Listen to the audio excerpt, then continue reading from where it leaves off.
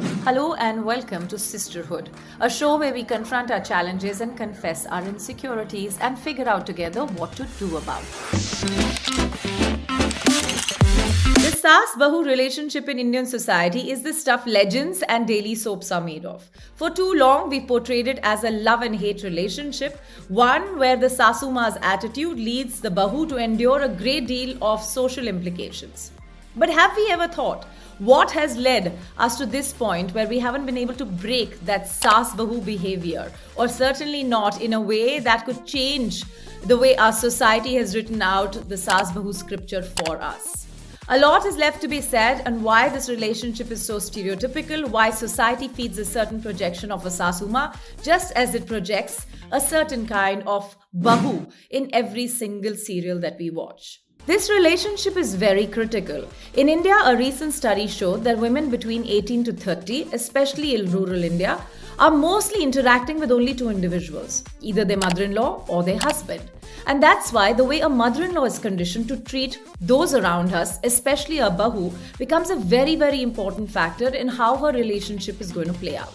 The study even shows that a woman can get out of her house, have some freedoms and exercise her rights only if the mother-in-law really gives her permission.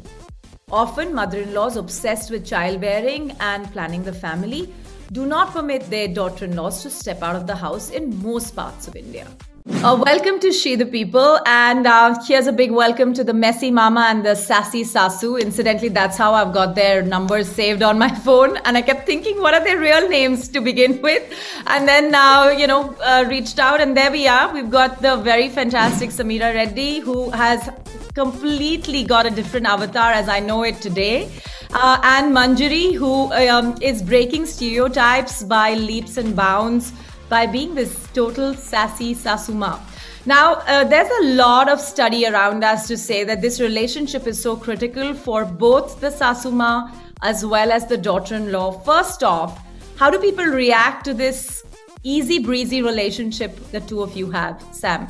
So I will tell you that, of course, everything, my campaign is imperfectly perfect also on my page, because I say it is not always going to be fun and laughter. I want to say this to every Bahu and Sasu out there. We are not perfect.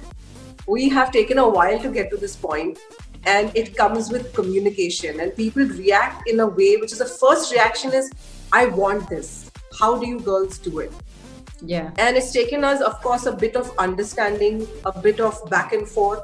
We both, I've stepped back, I've stepped forward. It's really give and take. And what's amazing about it is that we definitely want to break it, is because in the beginning, I remember when I used to meet friends of mine, one of the big topics to bitch about was the mother-in-law. It really is. It's a massive topic of conversation. And I could never really put anything there. I used to just be mum. And I had nothing to say, because the truth is that we have a decent relationship. Yeah. It's a fun one. And that's when I realized that there's this negativity around and we need to break it. Yeah. So Manjiri, this negativity is not something new. It's not new to our society. It's what most people are raised to believe. This is how it'll be. You'll get married, you'll leave your house, your comfort zone, and arrive at somebody else's house. In their house, unke tarike follow karne hain. And it's invariably that, what will your Sasuma think of you? For everything, that is the condition. How was it for you to have, Sameera come in? What was the initial hesitation? How did things become perfectly imperfect and imperfectly perfect? I think to begin with, it's also how one is brought up, how one goes through one's own life. I had a great mother-in-law. I remember in those days, I would wear halter tops and go for parties. She never said a word. It was very sweet. I was also brought up by my parents to be very independent, very outgoing. They never stopped me from doing anything. I did have a brother, but there was no he can't and you can, or you can't and he can. My son, he had a couple of girlfriends before Sameera, and I was always fine because he would always bring them home. He had this whole thing about my family should know everything that's going on. And that was a very good thing to do. In Indian households, it's a power game. Yeah. Yeah, between the mother-in-law and the daughter-in-law. Because I'm still the head of the house. But I have been single and independent for many years, so there was no power game in our house. He was open to everyone. I think that made the difference. So I'm just curious, Sameera, I mean, does it take drawing boundaries? Does it happen with a conversation that says, this is your department, this is mine? Or it's organic? Because, this is the question on most people's minds. Like when you landed up here, I'm sure like for all of us, the to-be mother-in-law is very different from the actual mother-in-law, right? She walked my way a little bit and I walked hers. Where today I understand her, so I realize where her reactivity comes from. I always understand what her intentions are and what patterns she's trying to break. She understands my patterns in return, where I know that I am a little bit more flamboyant, reactive, overwhelming, as she calls me. And she understands that somewhere the communication has to be a little more vocal. And she did it. She actually understood that if there's a problem, I'm not going to not talk about it. The biggest issue in most Saas Bahu relationships, as I've noticed, is that the Bahu will go and absolutely chit-chat with the friend and complain about the mother-in-law. But you have to have that comfort to go and talk to the mother-in-law and say, listen, we need to find a solution. We cannot sit here and fuel the negativity. And that's the key. I think the one thing that's worked is her openness to understanding where I come from and the need to solve. Create those boundaries in a way that solves the issue, not creates a worse issue. Did you feel, Manjiri, at any point that, the expectation of society and their definition of respect to a mother-in-law is very different? As Sameera was saying, peri pona, this, that, and the other. They're visible, they're displays. They may not necessarily come from the heart. How are you okay with them? Why were you okay with them? Let's say, why were, because your friends may not be. Because at the core, it's very funny, but she will always ask, is this food good enough for you? Is this all right? She has a ways of making sure that everybody in the family is taken care of. Now, this girl has not done this before when she was one of those actresses and she was taken care of all the time. Yeah. But I think after being a mother, after she had the first baby, I think something in her became very aware. And till date, she will make sure if she's going out or stepping out, or if something's being cooked or something is she will make sure that we are all comfortable. Now, in the practical matter of things, this is really important. You don't have to touch my feet, but if you make sure that there's food on the table which I like and you don't like, that makes a big difference. So that's respect. Yeah. Sameera, what do you call your mom-in-law? Okay, no. We've had, so her son-in-law, my sister-in-law's hubby, calls her Manjri. And they've been married way before I got married to Akshay. I came in and I said, listen, I can't do this ma business. I know that a lot of girls do it, but it's not coming out of my mouth. I'm trying, but it's not happening. So then in the beginning, I started calling her auntie, which is very bizarre. It still comes out.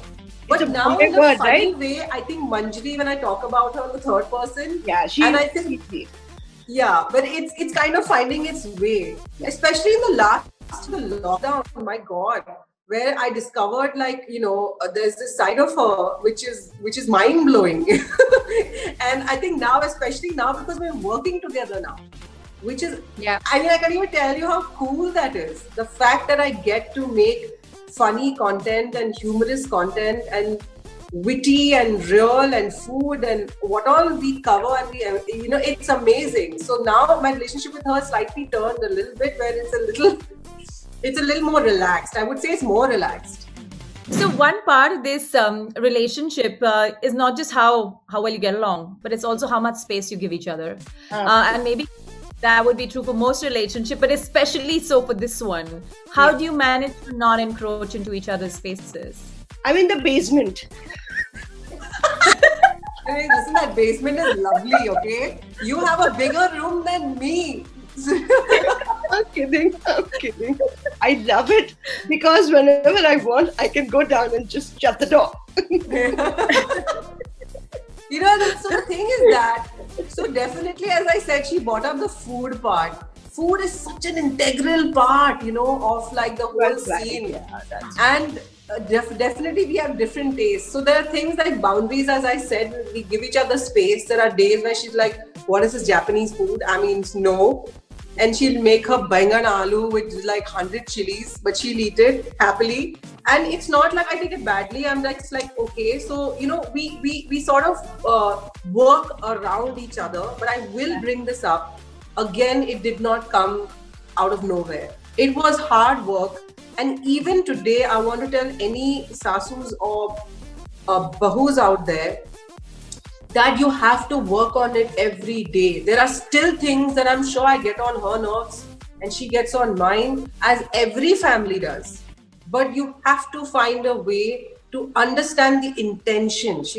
That's a very important word she used. What is the intention? Is the intention fueling negativity? Is it malice? Or is it really like a sense of, oh, let's get the job done? When you recognize that the daughter-in-law doesn't come in to take over your son, how important is that, and how comfortable was it for you to sort of rest in that thought? Because that is the starting point. My son is going away, meri bahu mera beta le gayi, Yeah. So what happened was, I'll be very honest, I had my own house. I was financially okay because my son and my daughter and I, we lived together. But the house was mine. I had got it on my own name, everything.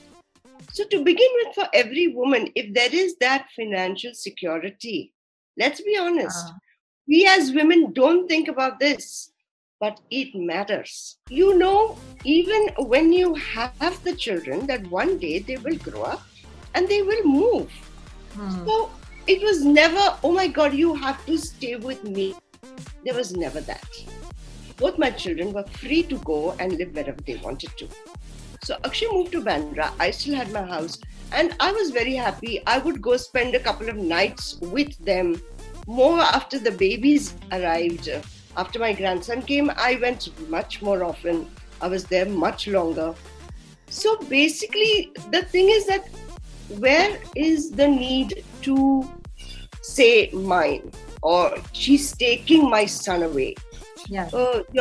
So I know this sounds funny, but there's a beautiful poem by Khalil Gibran which says that your children are not yours. They are just given to you for a little while. And somewhere, because I write a lot of Khalil Gibran on my paintings, that kind of stayed with me forever.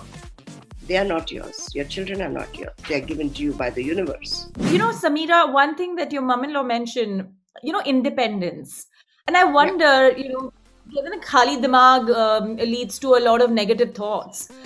Really, is that the crux of part of these issues that emerge in our society? Are we as women not independent enough to get on with our lives rather than spending all our time watching these soaps that propagate more stereotypes? I don't think that's true. I think, like, for example, I didn't work for 5 years of my marriage. I just started working now. More than about having khali dimag, I think that it's actually setting boundaries and standards for generations. It's what we've seen growing up. If you've not seen your mother be independent, or say, for example, right now, Hans is watching my amazing relationship with my mother-in-law as my mother-in-law had with hers. We are bringing that into our space through a kind of an environmental conditioning. So I can tell you that there are girls who are definitely, they have all the time in the world, but they have better relationships because maybe that was inbuilt and inbred in them.